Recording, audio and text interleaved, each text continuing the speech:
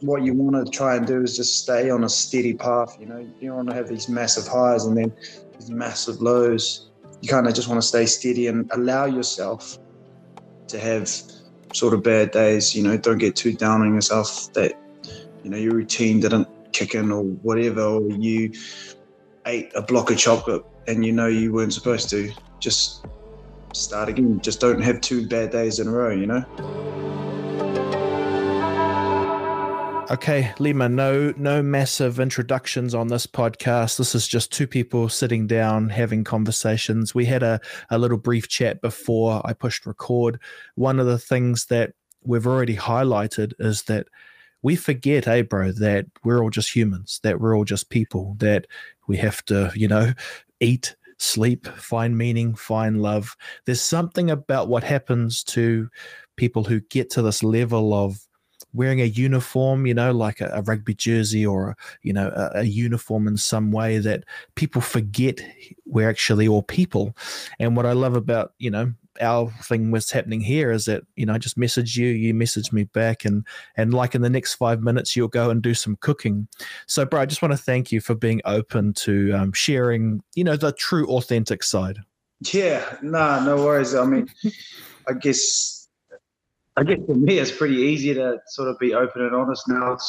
I've been a professional rugby player for going on 11 years, I think. Yeah, heading into 12 years. So, I mean, I've taken a lot of learnings. There's been a lot of ups and downs and, curves, and, there's been a few mountaintops in between, and definitely a lot of valleys. But I guess now I think I'm more at peace with myself and sharing more of myself, and I know who I am as a person, and I know what I'm about. So, I guess when I get to sort of sit down with someone and, someone I've never met before, you just take it for what it is, and, not everybody's going to like what I have to say, and that's fine. And some people are going to find something from it, and that's also cool as well. And, I hope a little kid does, or someone who's in a dark sport does. But for me, it's pretty stock standard. Just be a good human, and it kind of all comes around. Yeah, bro, 100%. And like, that's a perfect outlook, how I look at the world as well. Because people always say, when you get your guests, do you have questions? And I'm like, no, not really. And they're like, how do you do it? And I'm like, well, imagine a scenario where nature provides you a way of connecting with people, and you just talk, and something beautiful comes out of that. And that's why, like, I'm a real fan of these type of conversations, because it's just 2 people trying to make it work. And I think that's it, really. That, you look at relationships or you parenting, it's like just trying to make it work, and everything gets in the way. But at the end of the day, you just got to try and like suss it out. Hey, bro, I read online that you missed one of the All Black tests to go for your baby's birth. I don't want to go into detail, but my question was, was that a hard decision to make? Nah, it was the easy one, like it's a no-brainer. This is your first child that you're ever going to have, and, I think at the time it was just kind of like a bit of perspective in my life, whereas in New Zealand, I was in a bit of a bubble.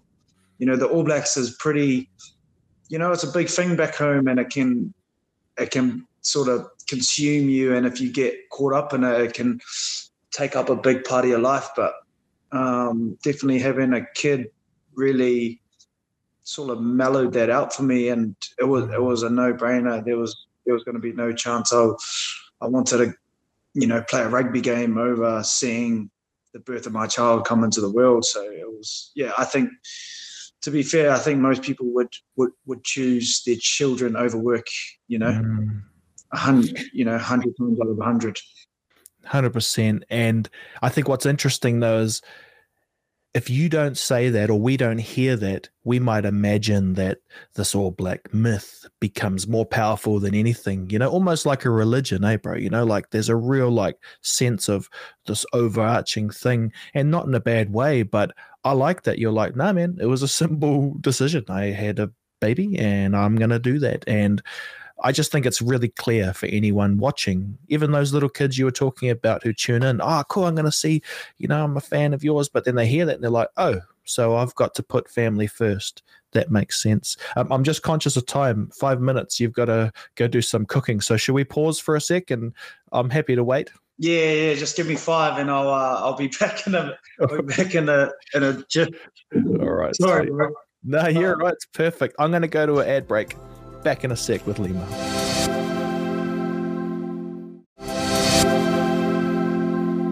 Okay, we're back. Lima, what's for dinner tonight? What are you cooking up, bro? Because you sounded busy when you were in the kitchen hustling.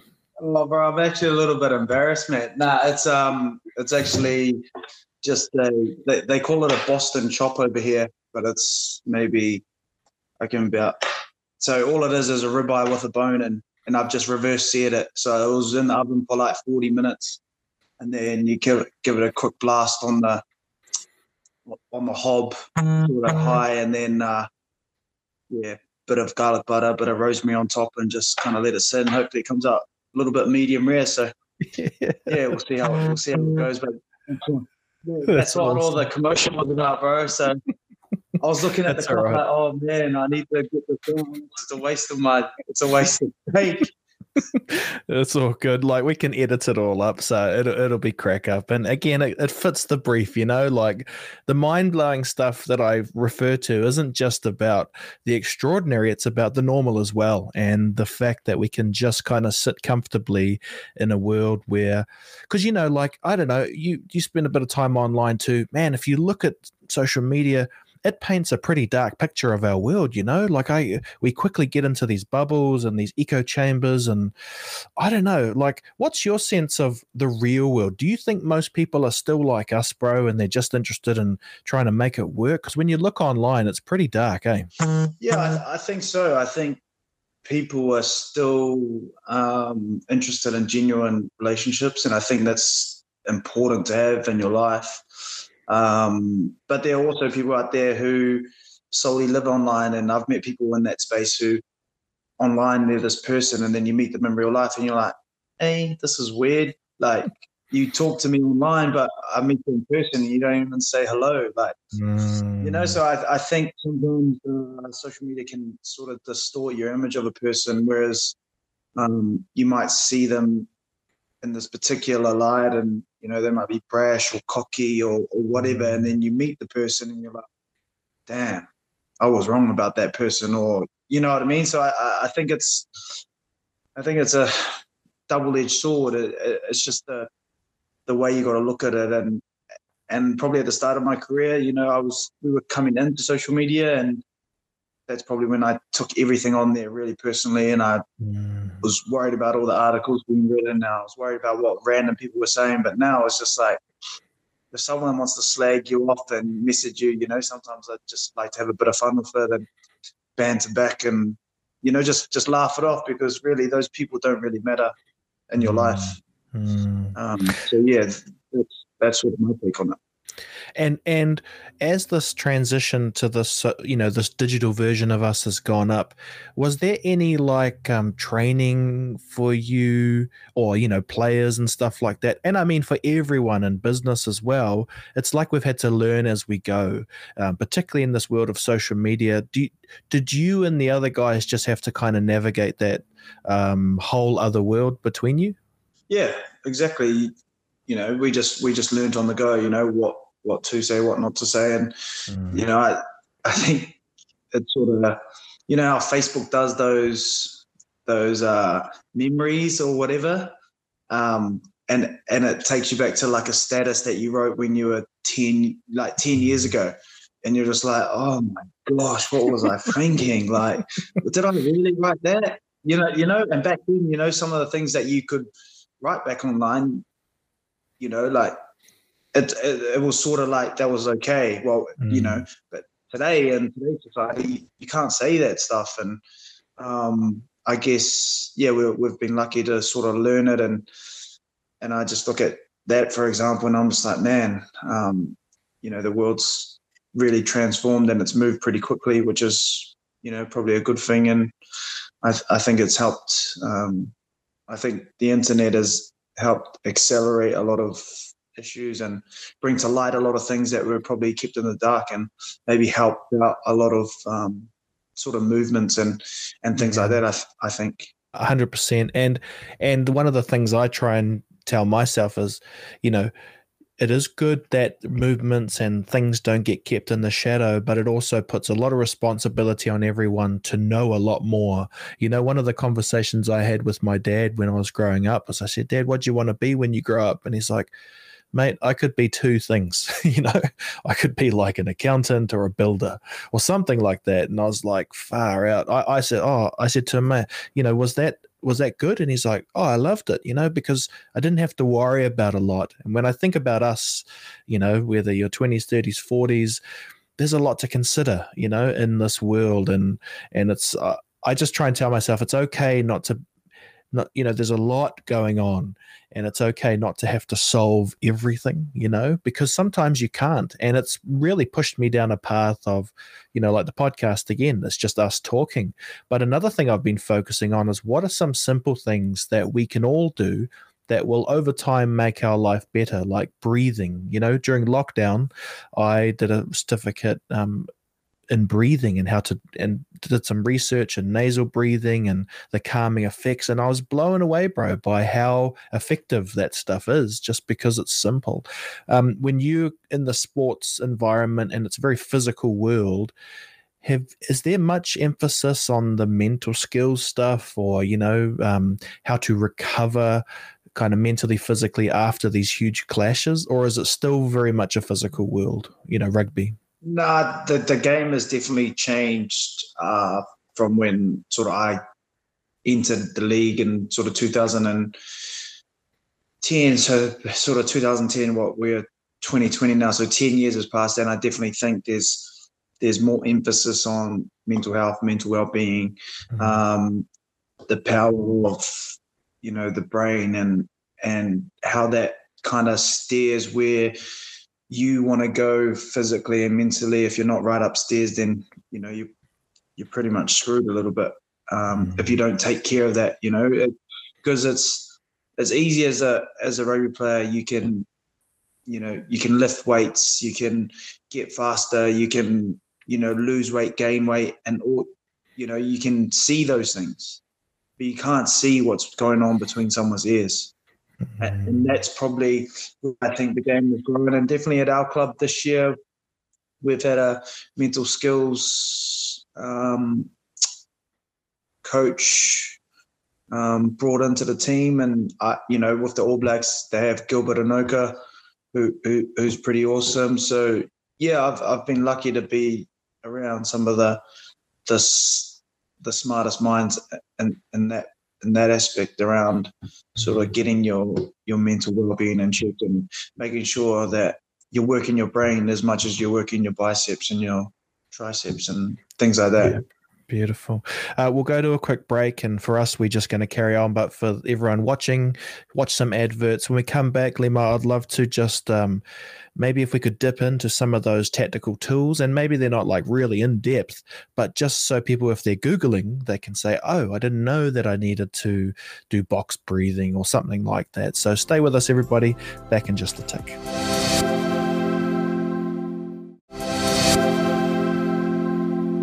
Awesome. So before the break, kind of, talking about how the kind of games pivoted, as life has too, right? Life is not just this physical shell anymore.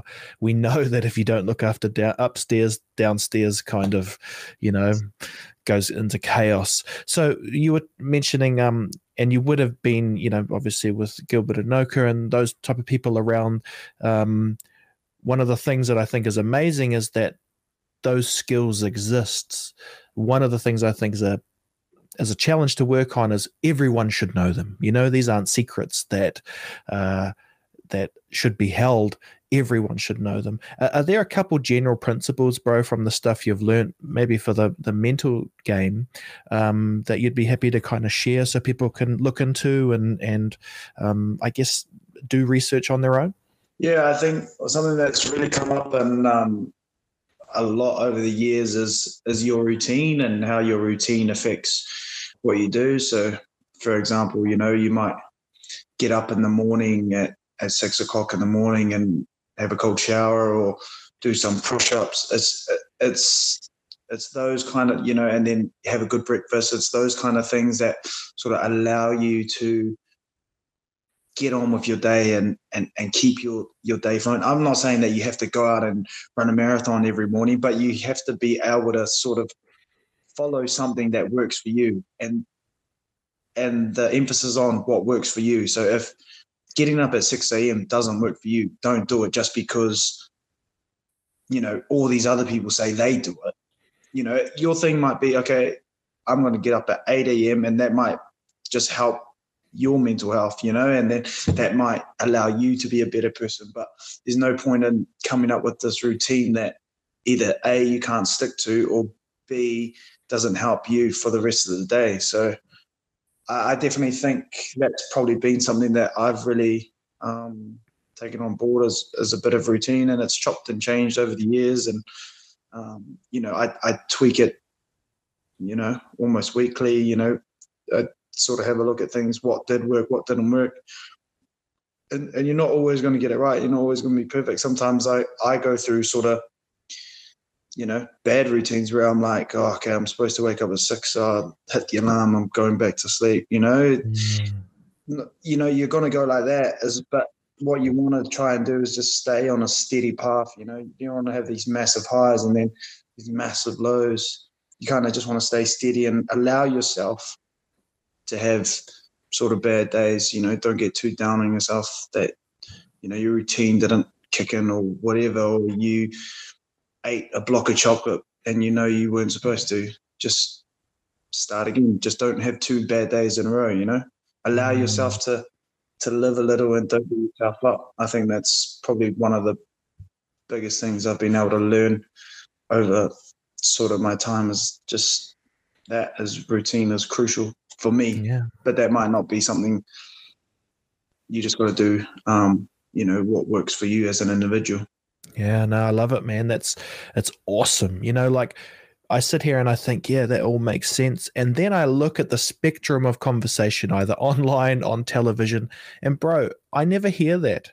I hear from people who talk to me like they've got their A game on infinity, and what you're saying is that it's a rhythm and it's a cycle, and you've got to feel yourself and make it work. And the key thing is you got to make it work for you, which I think lots of people need a reminder of, that you can't outsource your well-being, that it requires a bit of this and a bit of that. And I mean, it's the age old question of what is meaning and what are those things. And I think it's in what you're saying, like try and make as many days add up to something good.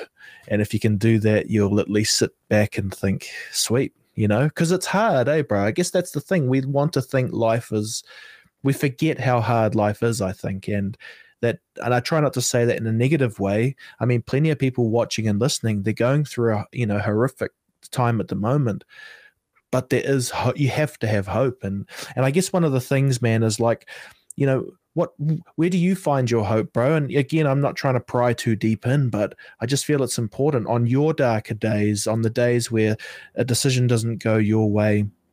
What's your bigger why? I guess mine's pretty easy because I'm a father now, so it's probably my two daughters and my partner, and just trying to be the best I can for them, because I can't stay down too long, because I've got 2 young kids who are relying on their dad to make sure that there's a roof over their head and make sure they got food. And they don't know it now because they're only 3 and 17 months, but I think when I look at it and I think of the opportunities I have and what I've been able to work towards now, I think there's a lot of gratitude in that, because I know what it's like to not have so much, and I know there are people out there who aren't afforded the same opportunities as myself and my kids and my partner. And so I definitely think of those people a lot, because I think sometimes, you look at a problem and you think it's the be all and end all, and you can flick on the TV or look on, on the internet, and you're just like, actually, man, I'll take those problems back in a heartbeat, because there definitely are people going through a lot worse out there. And so, a bit of gratitude definitely goes a long way. But yeah, my why is definitely those two girls, and trying to give them the opportunities that my parents weren't able to give me, even though they gave the absolute best. But now it's my opportunity to sort of take the opportunity I've been afforded and make sure that my kids are able to achieve and try and get the most out of life, I think. Hey, bro, we'll just go to a quick break, but when we come back, you mentioned a bit about family. It's something I think about quite a bit in terms of my Pacific heritage, the sacrifices people made to give me the opportunity to sit in my garage and talk to you, just the fact that I can today. And I try really hard to think, man, because, as I mentioned, and you might pick up, I'm someone who kind of deeply thinks about things, and that's a good and a bad thing. But I think, like, what the heck are we doing? What are we moving towards? And I kind of thought, well, maybe part of the gift that our people who suffered so we could have a bit more gave us was so that we could dream and keep thinking and work out how to, sit in the kitchen like you're doing and cook and do a podcast at the same time and share all of these things. And actually that makes me think good, because, it can feel a bit disappointing when, if I think back a few generations, the crap that they went through just so that we could have a bit more. And, yeah. So anyway, when we come back, it would be awesome just to dip in, like, what's your family story? Just where does, ancestral and stuff like that, if that's cool with you. So stay with us, team. Back with Lema in just a sec.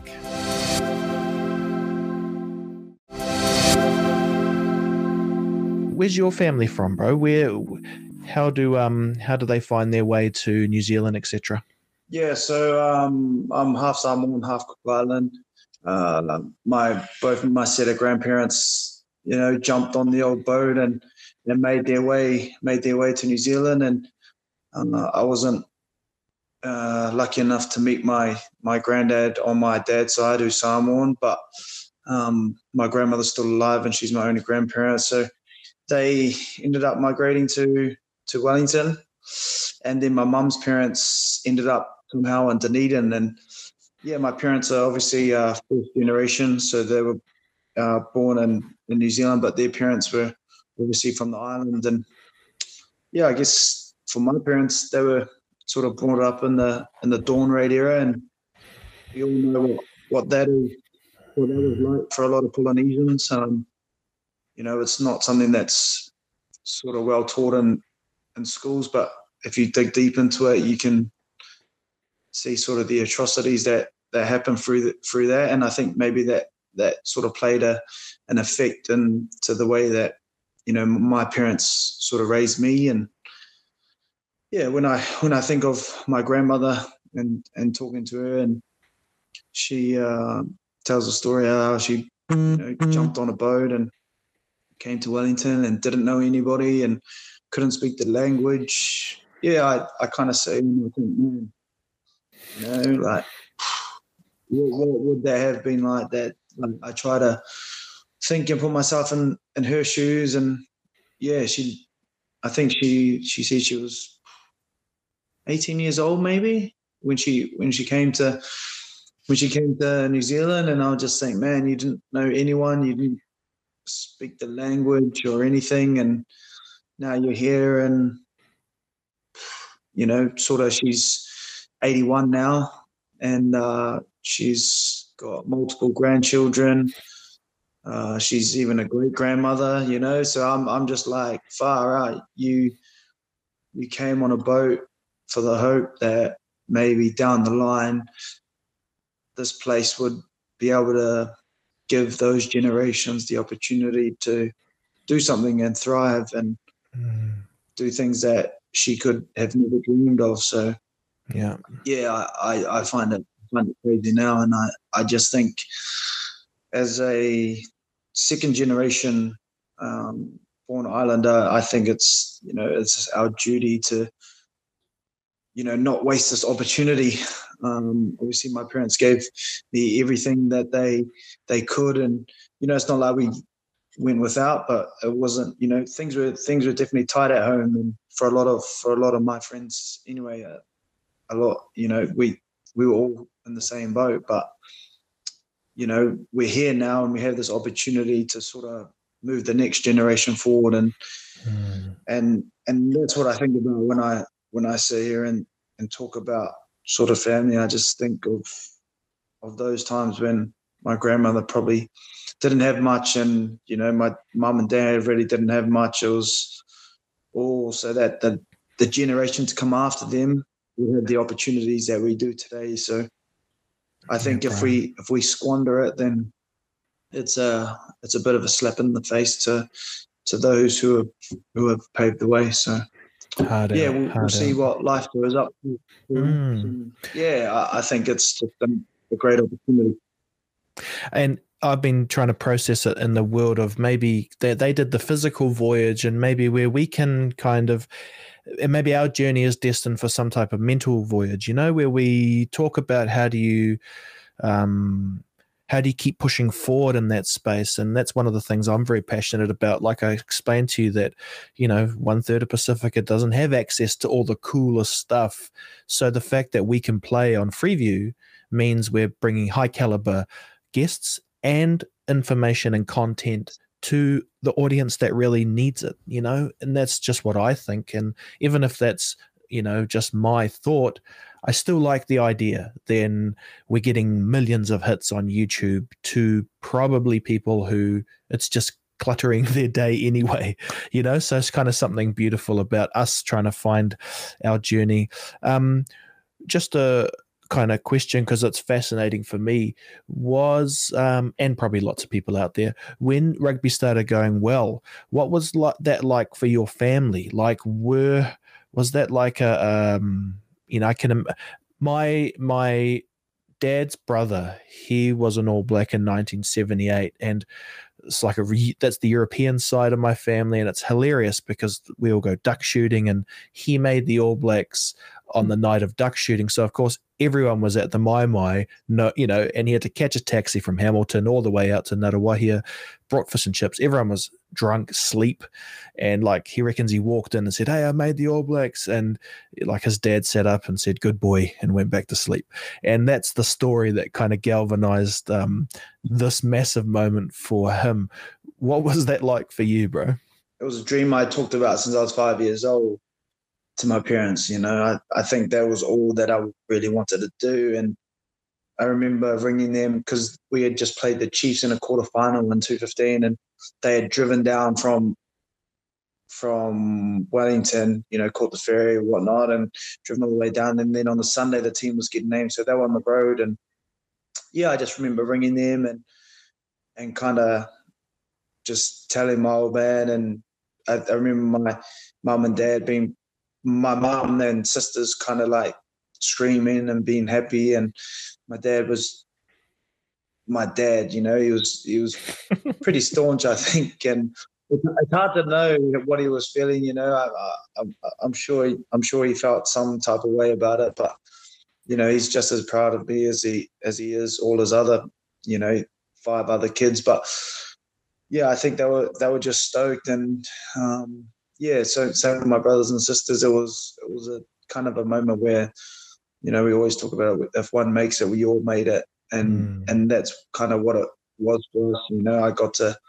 I got to enjoy the spoils of a dream come true, but everybody was able to enjoy that ride as well. And so I think wherever I go, I always sort of carry those guys with me, no matter what, and that's really important to me. And I know because the All Blacks are like a club and you got to earn your way there, I don't dare kind of pry too deep. But the question I've got, and we'll move on from there, is did your first haka, is that galvanized in your memory? Is that something, because it's a lot of Kiwi kids' dreams imagining that moment. Do you remember the feelings, the energy, or the nervousness? Yeah, it's funny because we had to do the new haka. So everybody knows komate, like everybody knows it, like every kid. But we had to do the new one, and I was like, on the day of the game, I was actually on YouTube. Like, I was more nervous about doing the haka than I was about playing the game. Like, I was watching clips of YouTube, and I was just like, oh man.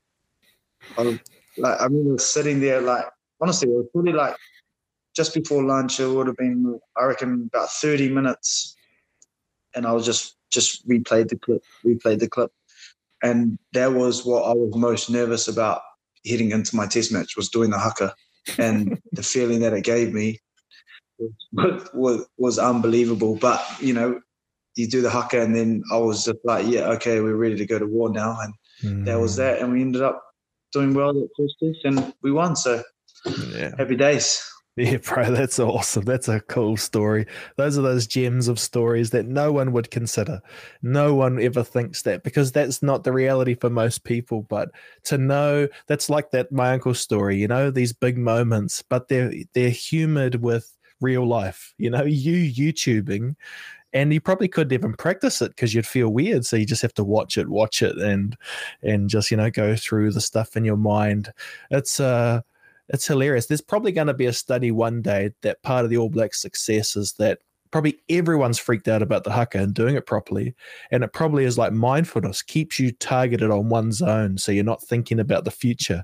Or maybe, I don't know, because I know the stuff I'm looking at with neurology talks about, there's ways of kind of making your mind work so that you're not exhausted, and something interesting there, bro. So I've got to kind of apologize, because normally this podcast is 40 minutes, an hour in television, but it's weird, you're like a really big guest, and I want to cut it short because over the next few weeks I'm going to be featuring in the last segment a fella called Tongan Robin Hood.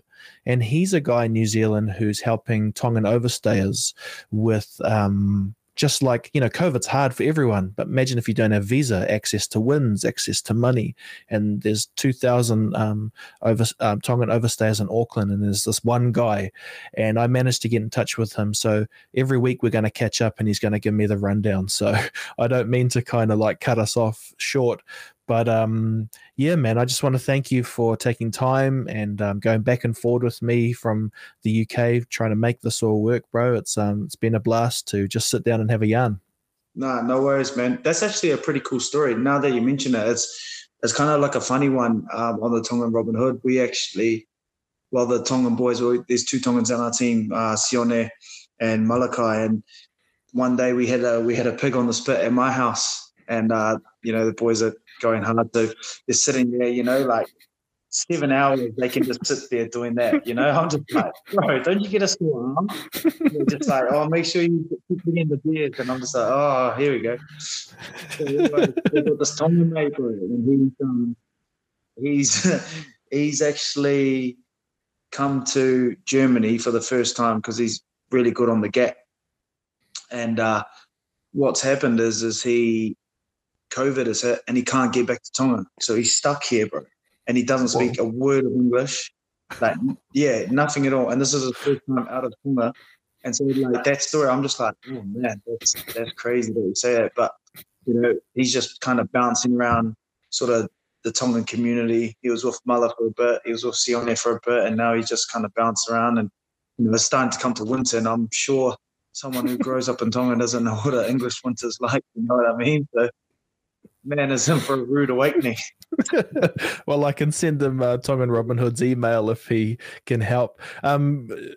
Is that kind of hilarious, bro, when you're doing the pig spit in your backyard, and like, do the neighbors look over? Because I'm imagining, Brits looking at, like, first of all, a pig on a fire on a spit. That must be hilarious. Yeah, my neighbor actually mentioned that to me the other day. Because it was kind of during lockdown, and he's like, mate, what the F have you guys got going on over there? Like, what's all the smoke? I look over and you guys are cooking this pig. I'm like, bro, you should have come around for a feed. I was like, I was going to invite you, but I actually thought you might have been angry. Yeah. Awesome, bro. All right, we'll wrap it up. Just for everyone watching, I'm going to do an exclusive little bit with Lema just for a couple minutes for Patreon. So you can zip over to Patreon if you want to catch up a bit more. But look, Lema, thanks again. We're going to wrap up the TV part here. I really appreciate it, bro, and look forward to chatting again soon.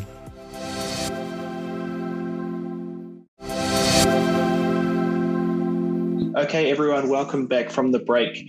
So during the Lema Sopoanga podcast, I mentioned that we are cutting that short because I wanted to bring you this emerging story. And the guest I have joining me via the internet is the Tongan Robin Hood. And as soon as I heard that name, I was intrigued as to what does that really mean. So we're going to go into this over the next few weeks. But in short, this is a person who is in the community, serving the community, but maybe the community that you're not aware of. People who are overstayers, people who don't have everything you do. So with that, I welcome the Tongan Robin Hood. Welcome to my podcast. How are you, my friend? Good, William, and thank you for the opportunity to get interviewed on your podcast. Malo apito, William, for doing that. Yeah, you're welcome. And it's really, it's as enlightening for me as it will be for the audience. Let's just start because we've got a few weeks together in this last segment of the podcast to explore this ongoing story of life as an overstayer in Aotearoa. Would you first just outline your story and how you became known as the Tongan Robin Hood?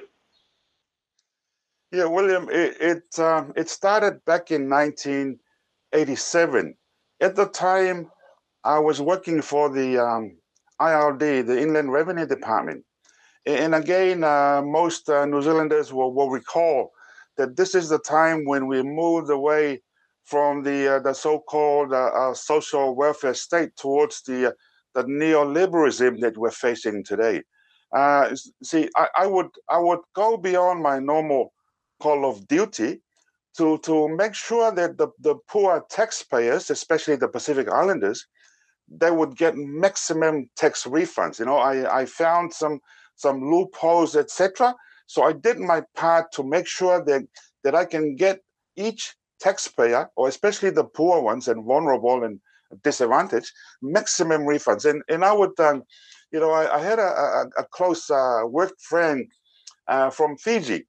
And he would often say to me, "Hey, Tongan Robin Hood, be careful. We don't want to get you. We don't want you, to get into trouble." So yeah, the concern was there, but yet I played within the gray area. Of course, you're under oath to the crown, and you have to protect it. But on the other hand, you also have an obligation to the community, and hence I had to play within the gray to just make sure that I did my part to help poor taxpayers. And back in 1987, there was also an amnesty for overstayers. At the time, we had an influx of Tongans coming to New Zealand in 1986. So a year later, there was a need for an amnesty. And yes, we did get an amnesty. And I would also use up all my sick leave, even applied for leave without pay, in order to go and file these applications for these overstayers to become permanent residents of New Zealand. Now, look, 33 years later, I'm back at it, and in the process of putting through applications for overstayers. Some might be shocked that for 33 years, there still are people in New Zealand, particularly from our Pacific, who can't call New Zealand officially home. Could you please explain to us the scope of what many people in the Pacific and of other cultures might not be aware of in the Tongan overstaying community?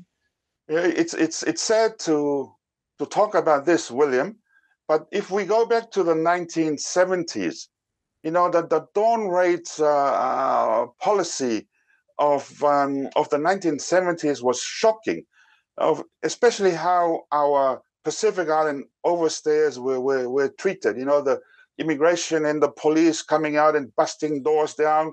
You know, they have the dogs, and that wasn't good. You know, that is something that we can think back and hope that it never happens again. Eh? But again, William, we have people who, well, I guess, overstayer families. They've been here over 10 years. Some have been here for over 20 years. Eh?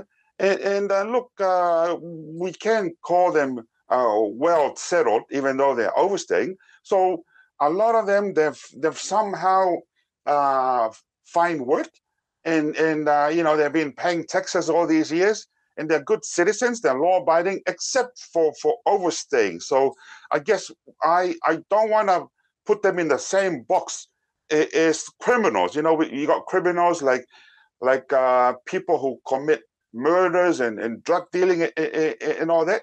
I don't feel that the overstayers should be boxed up with them, you know, because look, they're only in search of a better life, and that's why they come to New Zealand. You know, most of them back home in Tonga, there isn't any future for them, so they see New Zealand as the land of opportunity, and hence they've come across.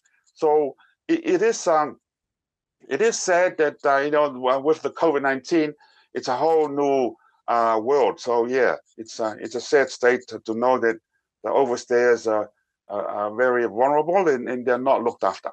And that's where you come in, the community advocate. But it's not just you, is it? There's many people standing up in the community to offer support. And you mentioned before that look, just because maybe on paper everyone isn't equal, that does not mean that these people are not important. They are in New Zealand, and you know, they have Kiwi families. And I guess what is also people should consider when they hear and watch this is that if you thought COVID was hard for you, because COVID has been challenging, but you had lots of things. When I say us, I mean the people registered in New Zealand had access to many more advantages. So from the families you've been trying to help, COVID has been a horrible time as well, right? We can you know, go back to March the 25th at 11:59 when the whole country was put under level 4 lockdown. You know, and the very next day, the 26th of March, you know, I was going through, my mind was saying, hey, how about the overstayers? So quickly I put a notice out there on Tonga News Hub, and it did get out to the community. And towards the end of that notice, okay, the main aim of the notice was to make sure that our Tongan community, they are connected to all the social service providers, you know, like the whānau ora providers. However, the overstayers they were falling through the gap, and we can understand that the overstayers are living in fear, you know, so they will not call a service, or majority anyways, they will not call service providers and give their full name, etc. So hence they were falling through, and I had overstayers calling me and crying out for help. Now, William, what is heartbreaking is this. These are families, right? And there's a lot of children involved. And some of those children were born here, yet they're still overstayers. And the thought was this, you know, I just could not imagine, you know, children going to sleep on an empty stomach. So I acted quickly, William. You know, look, we were under level 4 lockdown. So I had to be flexible. I would deliver food packs to the overstayers just to make sure that they get something to eat, you know, during that very hard time of the initial level 4 lockdown. So hence, William, I made it a goal. I mean, I'm still studying. You know, I'm studying law, politics, and media at the University of Auckland. And then on the other hand, you have the overstayers crying out. So there was a dilemma right there. Should I concentrate on my studies, or shall I prioritize the overstayers? That there's a bit of dilemma there, but then we can talk more about that in the upcoming episode. But back to where we're at. Even now, we still need to provide support, including food packs to the overstayers, because I believe, William, that every child has the right to be nourished. Whether that child is a New Zealand citizen or a permanent resident or an overstayer, they have a basic human right to be nourished. So our time's nearly up for this episode. Maybe what we do is we highlight that in the coming weeks, we're going to catch up once a week, and we're going to do this so we can tell the developing story, tell some of your story as well. I'm very interested in the little boy from Tonga who's grown up to sacrifice some of his own dreams to help our future generations. But there's people in the community who are also helping, right? It's not just you. You've been able to be supported by good people. Is that correct? Yes, William. And first up, a big thank you to Sir Michael Jones and the Village Community Services Trust in Avondale. They were first to come on board to make sure that we can get food supplies out to the overstayers. Secondly, Dave Letele and BBM, they've also come on board to help the overstayers. And then just recently, we had a company called Kiwi Harvest. They've also come on board. So a big thank you to these people who are coming on board. And once people see the two stories that was run by TV1, which is Tangata Pacifica, and also TV3, The Project, those two stories, can really influence people to find the compassion to help. And even with this episode or this podcast, William, we're looking forward to some of your audience, stepping up to the plate to help the Tongan Robin Hood. So where's the easiest way if people are interested to follow up, to contribute, to learn more? What can they do today? If you want to get in touch with the Tongan Robin Hood, you can easily find him on Facebook, because he is the only Tongan Robin Hood on Facebook. So facebook.com/Tongan Robin Hood. Otherwise, hashtag Pathways to Residency, also on Facebook. And finally, William, there's also an email. So it's simple. It's TonganRobinhood@gmail.com.